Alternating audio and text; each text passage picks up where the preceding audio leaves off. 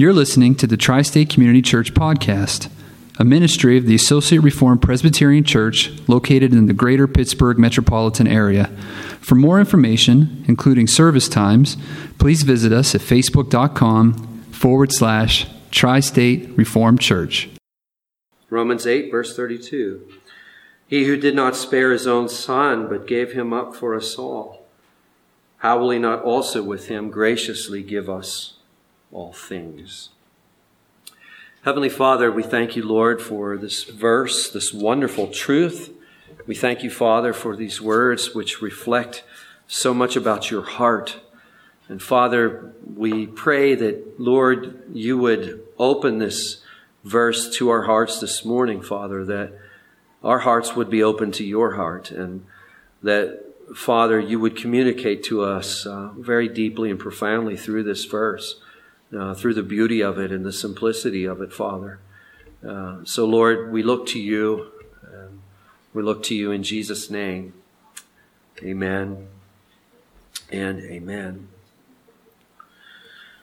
In earlier studies and in earlier messages, I've made many comments about the common cliche that God is love, which we see and we hear all the time. And in his first letter, the Apostle John writes in 1 John 4:16, he says, "So we have come to know and believe that the love that God has for us, God is love. And whoever abides in love abides in God, and God abides in him." So John here tells us God is love. When we hear the phrase God is love, we're actually hearing the words of Scripture, aren't we? And it's a marvelous truth. So the issue is not whether the phrase God is love is true or not. The issue oftentimes is because when we hear the words God is love, much of the time these words are being used to advocate that there's no judgment, there's no wrath. And that's the problem. And anytime we have a particular truth that's being abused, we run the danger of swerving in the opposite direction of that truth.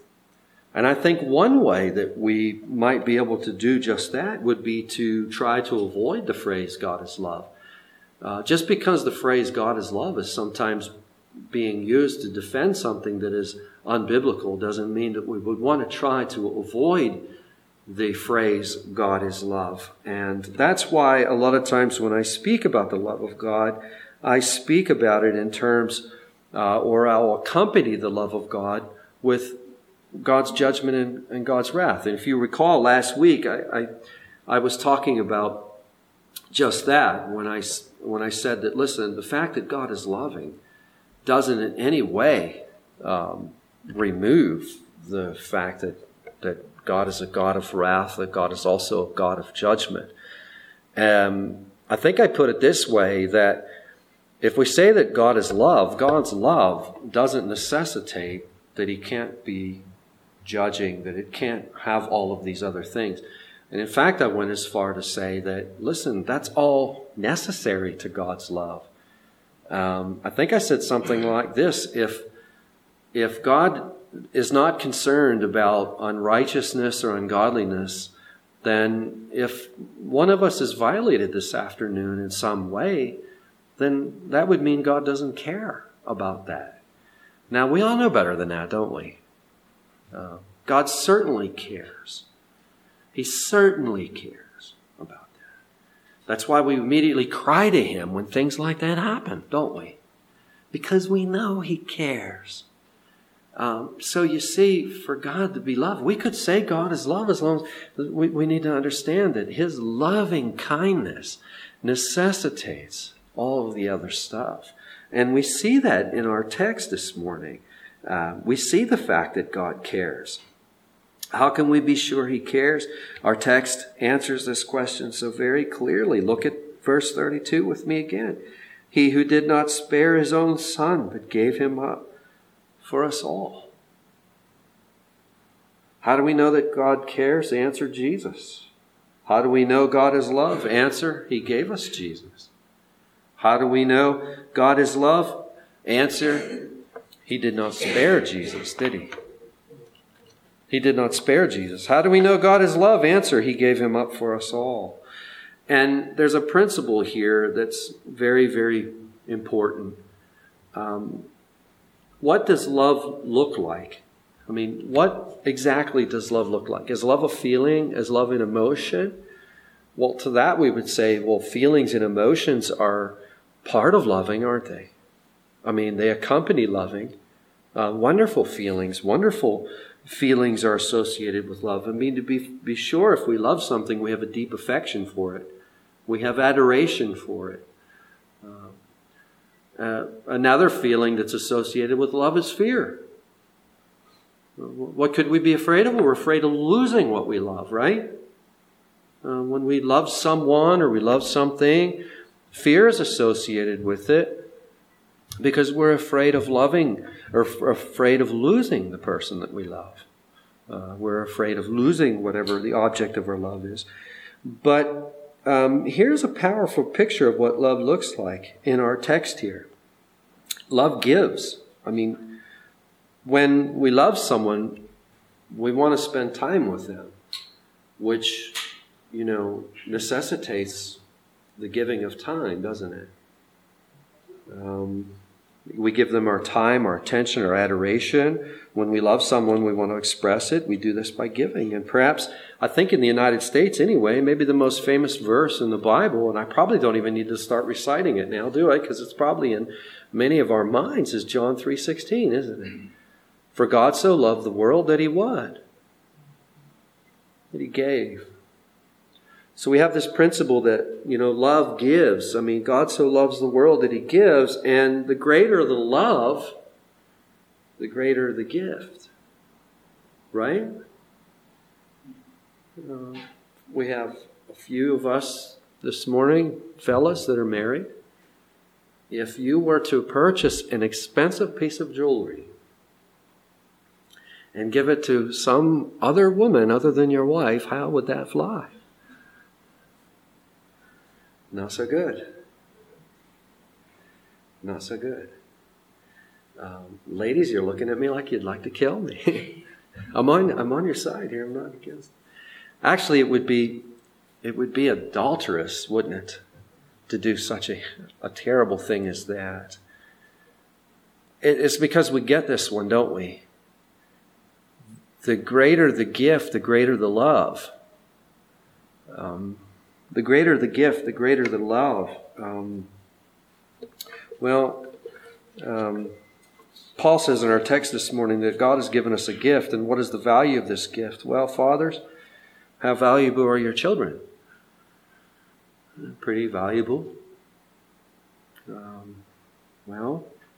I'd say the value is priceless. What currency would be sufficient enough to compensate us for our children? We really just can't even do it in terms of compensation, can we?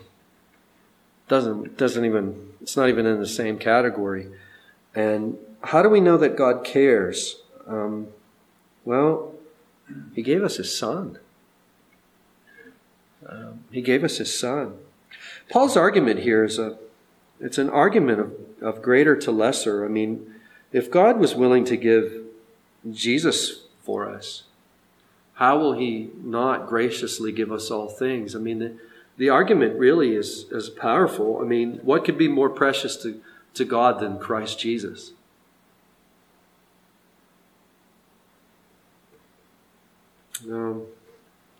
Verse 32, how will He not graciously give us all things? If God is willing to give us His most priceless Son, how will He not graciously give us all things?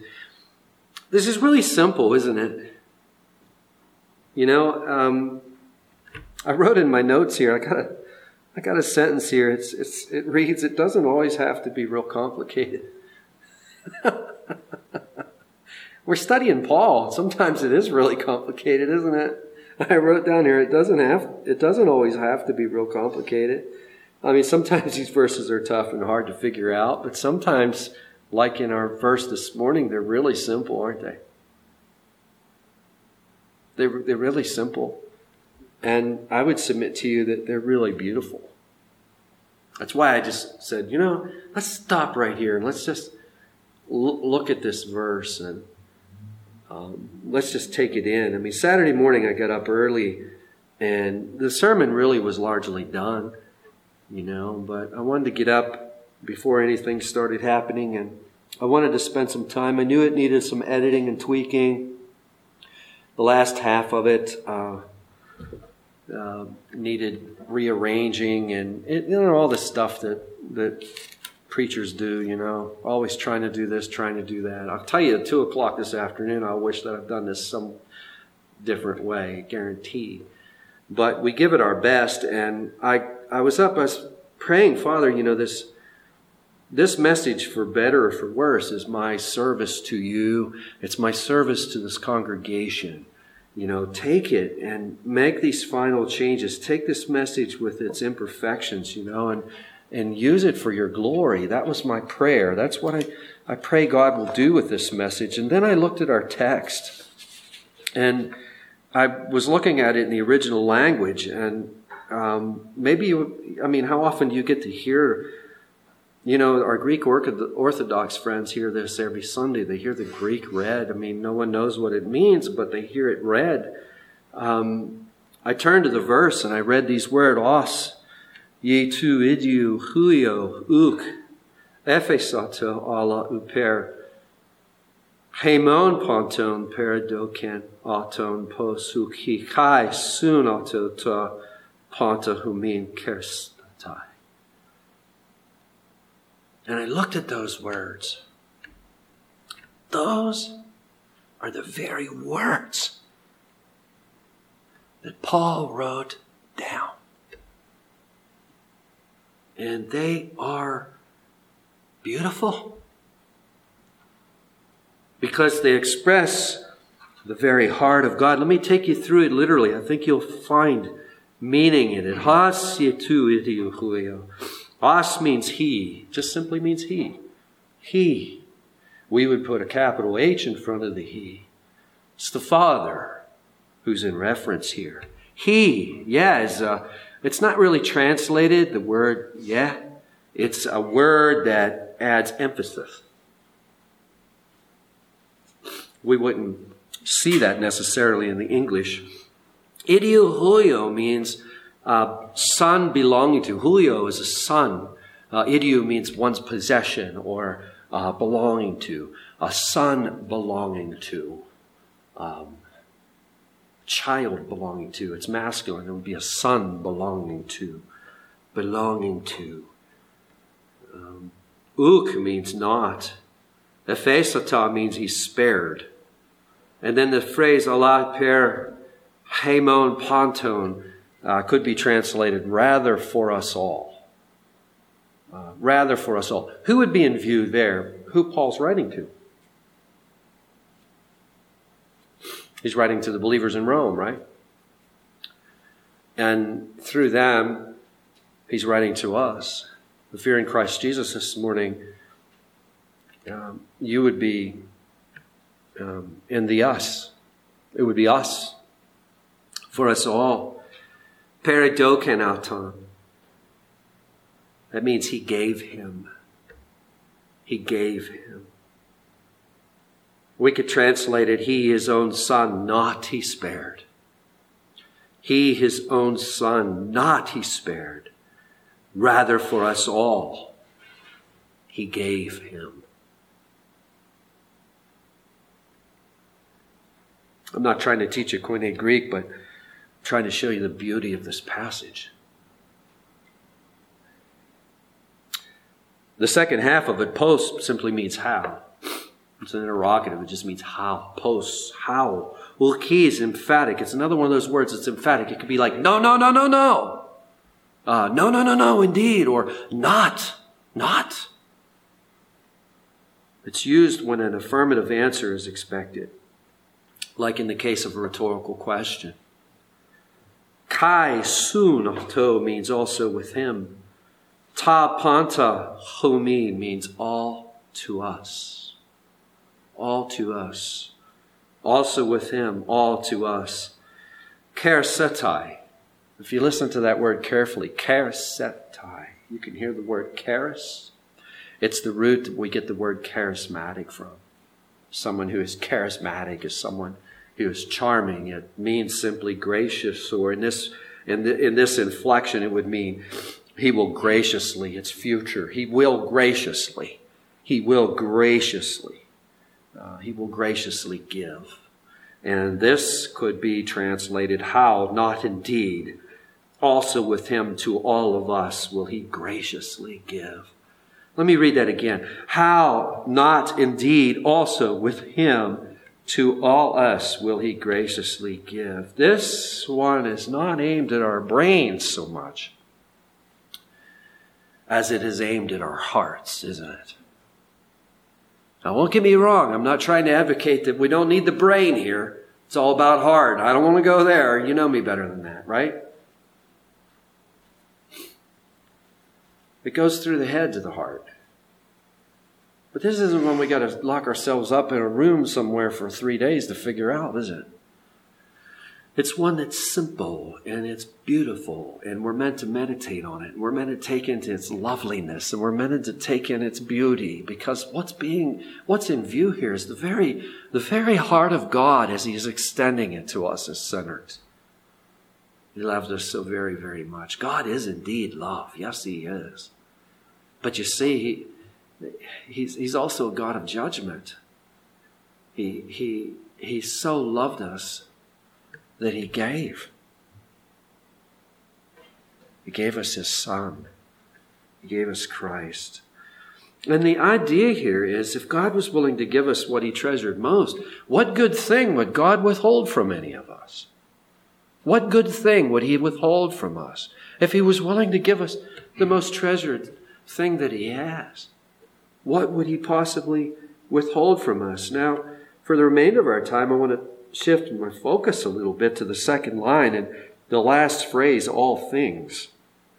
All things. And we can ask the question, really it's going to be the same question we asked last week. What things? What does Paul mean by all things? What things? I mean, we might be starting to sound like 3-year-olds here asking what things every Sunday, but that's okay, because we're God's 3-year-olds, aren't we? We are His 3-year-olds. I don't know if you've ever think of yourself that way, but you are God's 3-year-old. How mature really must we seem in the eyes of some of the angels in heaven, and maybe even some of the saints that have gone before us. And I'm not thinking too mature. That's okay. Let's not apologize for being 3-year-olds. 3-year-olds don't apologize for being 3-year-olds, do they? They're just 3-year-olds. And they're running around asking why. Why? Why? And this morning we're asking what things? What things? What things? Well, in the time remaining, let's take a look at some of these things. I have 6 here. There are so many more than 6. It was kind of tough to narrow them down. The first one, if you turn back to Psalm 84 and verse 11, this is why I chose Psalm 84, because all the way back in Psalm 84, we have some fodder for our question. If you take a look at Psalm 84 and verse 11, which we read a little while ago, for the Lord God is a sun and shield. Do you see that? The Lord bestows favor and honor. Now, do you see what comes next there? No good thing does He withhold from those who walk uprightly. There's only one way to walk uprightly. It's to be in Christ Jesus. There's no other way to do it. And He withholds no good thing. You know, we don't do it as a regular part of our liturgy, but in previous ministry, some of us can recall singing every Sunday what we call the doxology. You remember the old doxology? Do you remember the words to the doxology? Some of us probably haven't heard it in a long time. But it's praise God from whom all blessings flow. Praise Him, all creatures here below. Praise Him above the heavenly host. Praise Father, Son, and Holy Ghost. And we used to sing this one a lot of times while the offering was taken, didn't we? And why would we choose to sing it there? Well, liturgically, it was placed there because we were collecting gifts, collecting an offering. And not only were we praising God for the gifts that were being collected, but we were praising God for the blessing and privilege it is for being in a position to be able to give. That is indeed a privilege, isn't it? It's such a privilege to be able to give.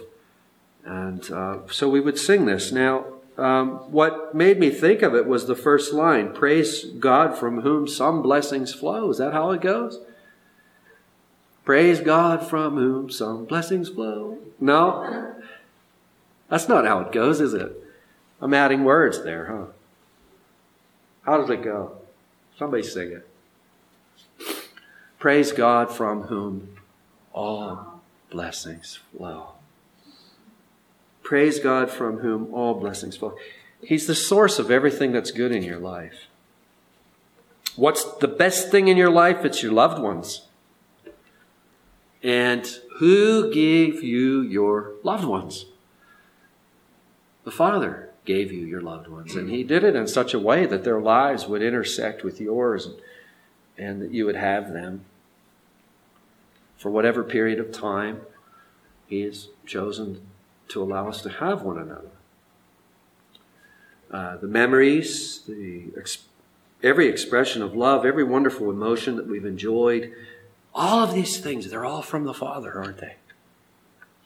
They're all from the Father. So God withholds nothing good from His children. In fact, God is so wonderfully gracious that it isn't just a believer that enjoys this, is it? It's everyone in the world that enjoys this for the most part. We could be still in our sins and hating God. He still so generously gives, doesn't He? So generously gives. So the first thing we'd say is God withholds nothing good from His children. The second thing is the Holy Spirit gives us new hearts. Now, yesterday I was reading this to Tammy. I was going over it. I tried to rearrange it. I was reading it to Tammy, and I kind of chuckled. I said, this really isn't one thing. It's two things. I've got it listed as one, but it's really two. I mean, the Holy Spirit who gives us new hearts. So we'll call this a 2 for 1.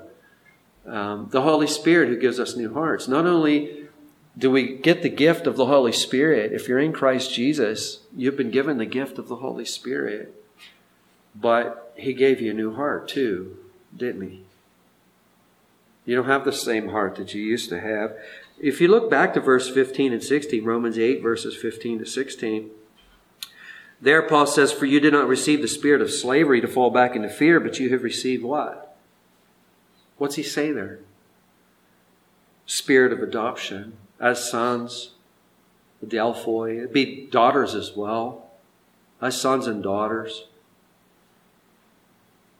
by whom we cry what? Abba, Father. The Spirit Himself bears witness with our spirit that we are children with God.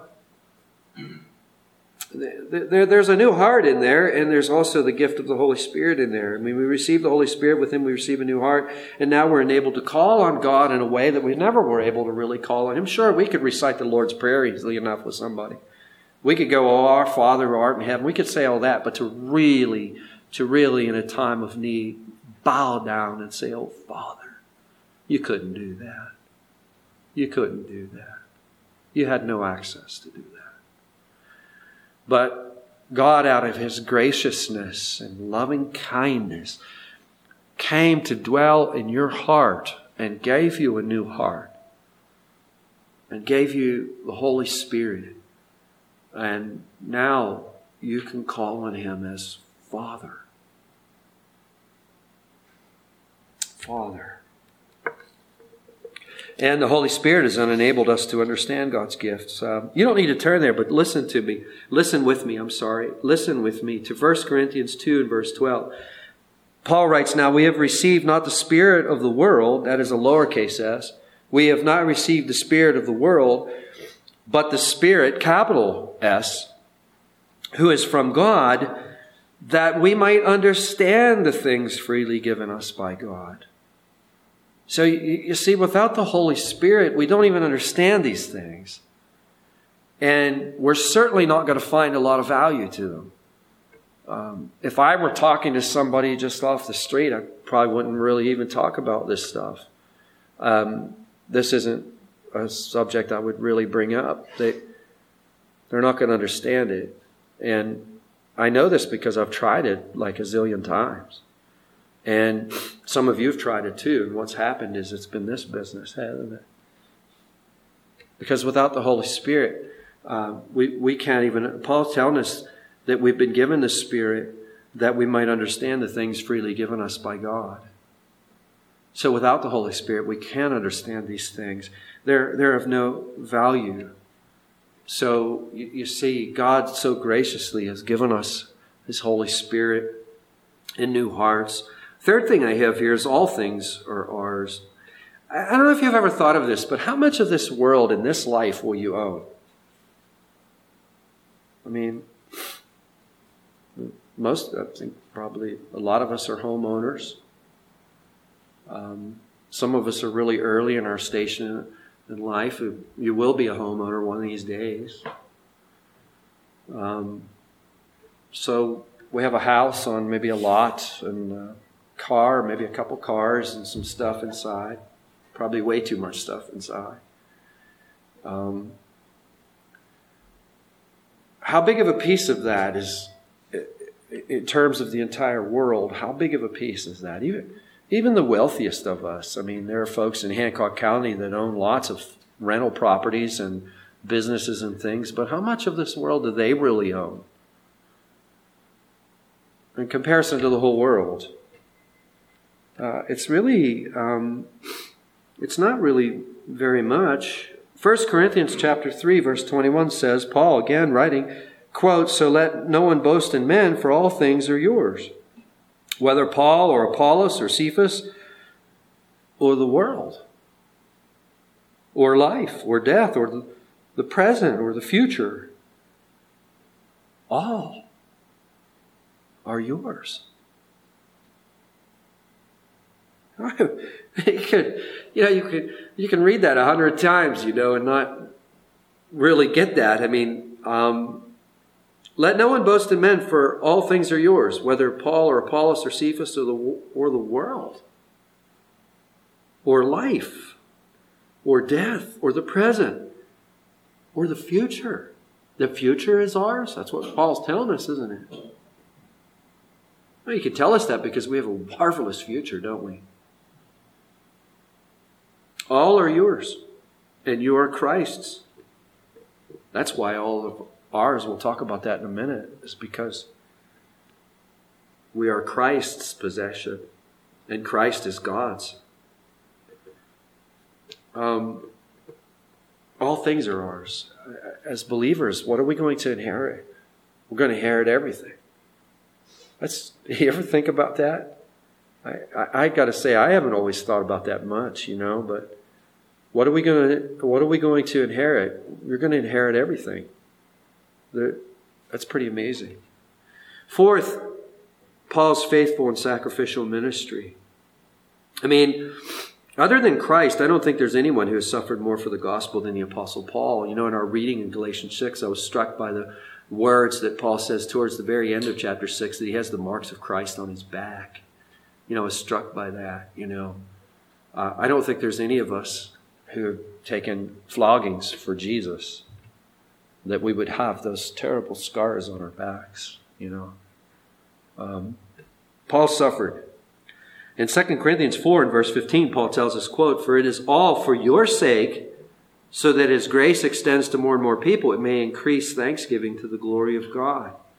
That all of this ministry, this suffering, this sacrificial ministry that Paul has embarked in is all for our sake. In other words, it's a gift to us. And we know that the message of the martyrs has served to strengthen the faith of millions, hasn't it? The message of the martyrs, the faithful ministry of the fathers in Christ have blessed us. The sacrifices of those whom you and I have never heard of have been a blessing to us. Has anybody ever heard of Edith Schaefer? You've probably maybe heard. How many have heard of Francis Schaeffer? He was a great apologist and Bible teacher of a few decades ago. Went to be with the Lord, I think, in the early 80s, if memory serves me correctly. His books are worth reading. If you get a chance to read some of his books, read them. You'll enjoy them. His widow, I think this is after Francis Schaeffer was gone. His widow actually, Edith lived, and I think she just died in 2013, maybe. I'm thinking. I think she lived to be 98 years old. I do believe. Again, memory could be failing me, but I'm pretty sure. She was born in 1915 and lived to be until 2013. But she was asked, anyway, back to my point. An interviewer once asked her, "Who is the greatest Christian woman alive today?" And she answered by saying, "Well, you don't know her name. None of us know who she is. She's probably dying of cancer in India somewhere." And first time I read that, I thought to myself, that has got to be so true. We'd have no idea who they were. We'd have no idea. I mean, who's the greatest Christian alive today? I can probably say with certainty it's not the celebrity conference speaker. Nothing against the celebrity conference speaker. I don't mean to throw any stones against the celebrity conference speaker. But we've never heard of this person. We've never heard of them. But it's for certain that we are going to benefit from them. They're gifts. They're gifts. They're so selfless that they would never draw any attention to themselves. You'd never really know who they were. Because they have crucified the self to such a degree. Fifth, this one is quick. The fifth thing is heritage. Revelation 21 verse 7, Jesus says the one who conquers will have this heritage, and I will be his God and he will be my son. Going through all those verses is beyond what we have time for this morning, but we'd ask the question, what is this heritage? And the answer is it's the new heavens and the new earth. The new heavens and the new earth. The new heavens and the new earth are a gift. And last, I say the very best for last, and that would be Jesus. I was thinking about this could be spun into a Christmas sermon quite easily, They should all be able to be spun into a Christmas sermon quite easily, actually. What is the greatest gift? He who did not spare his own son, but gave him up for us all. Jesus is obviously the greatest gift. I know it's really simple, but it's so beautiful, isn't it? And we should note that Jesus doesn't come to earth to plead with an unwilling father to save his people. Sometimes you'll hear that. How many have heard that before? Where Jesus on the cross is pleading with an unwilling father to save his people. You'll hear that sometimes. That's not true. It's not even close to being true. It's the Father's will to send his Son. Jesus, while he was here, said repeatedly, I've come not to do my own will, but I've come to do whose will? The Father's will. In the Garden of Gethsemane, Jesus says, if there be some other way, I'm all ears here. But not my will be done, but your will be done. You see. So Jesus himself is the greatest gift that we could ever receive. And this is really important that we understand this. None of the gifts that I've mentioned so far, and no gift that you will ever receive, can be received apart from Christ. They're all in him. Because, you see, and this is really important, because if there's a gift that we can get apart from Christ, then that means we could go over there somewhere to someone else or to something else and receive some gift or some blessing. You can't do that. That's a radical idea in our pluralistic culture. But biblically speaking, you can't do that. All of the gifts flow to us through Christ. Every gift that we will ever receive and enjoy comes through the channel of Christ Jesus. There is no other place that we can get these gifts. It's important that we understand that. How should we apply all this? I hope that it's increasing our capacity to worship and glorify God. I hope that's happening to you as you hear this.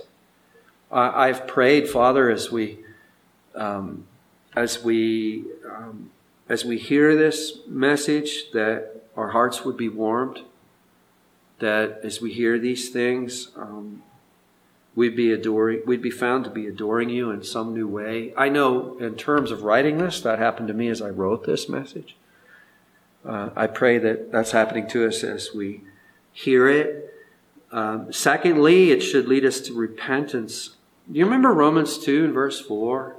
That was a long time ago, but it says that it's God's kindness that leads to repentance. And there's a lot of kindness in verse 32 of Romans 8, isn't there? That's meant to lead us to repentance. And after we come to faith in Christ Jesus, it's meant to continue our lifestyle of repentance. The Christian life is a life of repentance. But there's a third application that I'd really like to spend just a moment on. It should lead us to forsake our hold on the world.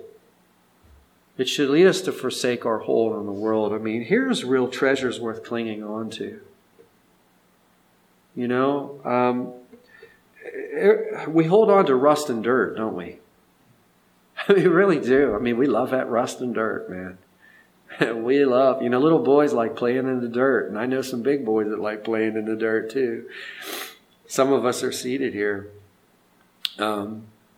We just like holding on to rust and dirt. I mean, I like to fix things. I've always liked to fix things. I've spent many years troubleshooting electronic equipment, and as many of you know, I'm currently taking this background into, working on some of these cars. These cars are really becoming so complicated, and I'm finding a lot. I mean, it looks like fun to me. It's because they're getting so complicated. A lot of people are shying away from them. They say, well, why am I spending my time doing this? I mean, I took that. Obviously, to serve you and to serve this ministry, I have to work outside of this ministry. And I took the job with the county 5 years ago. It's going to be 6, I think, in March. Thinking that, 3-4 years down the road, I'll be able to jump into a part-time something. And that hasn't happened yet. And that's okay. I'm not complaining about that in God's time.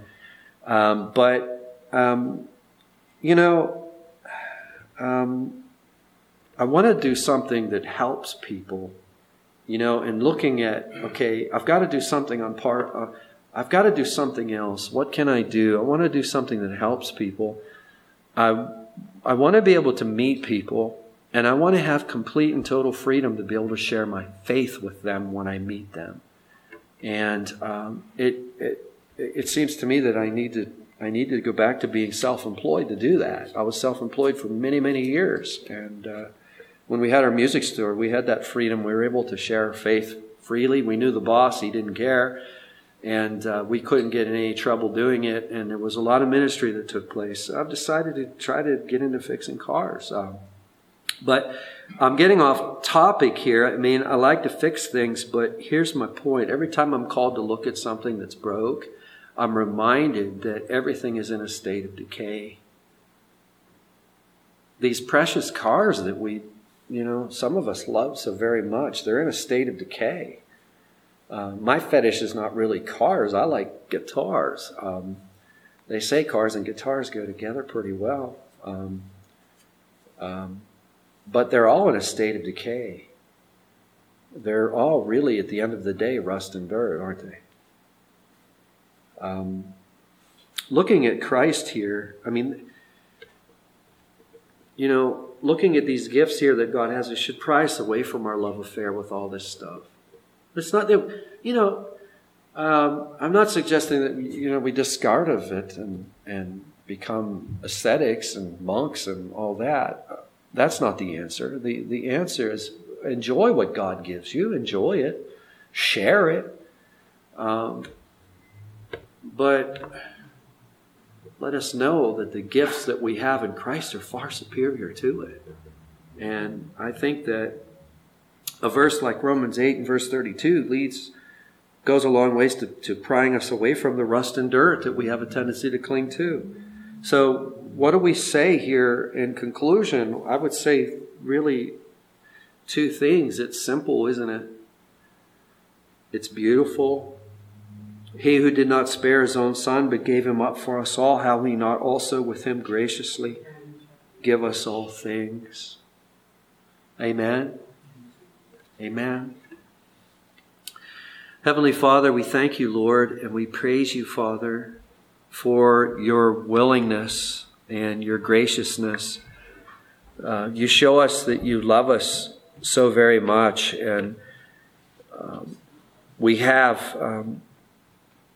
so very, very much, Father, in giving us Christ Jesus. You have given us that which you treasure the most. You've given us what heaven treasures the most. You've given us yourself. And Father, help us, Lord, help us to see this. Help us to internalize this. Help us, Father, to cling to this and to cling to this in a new way, to adore you in a new way. Father, warm our hearts in a new way, that our capacity to worship you would be increased. And Father, we pray that our hold of this world, oh Father, would be that you would loosen us from these things, Father. These constant and reoccurring temptations that cling to rust and dirt. So, Father, we pray that, Lord, you would apply these and push these things upon our hearts. In Jesus' name, amen and amen.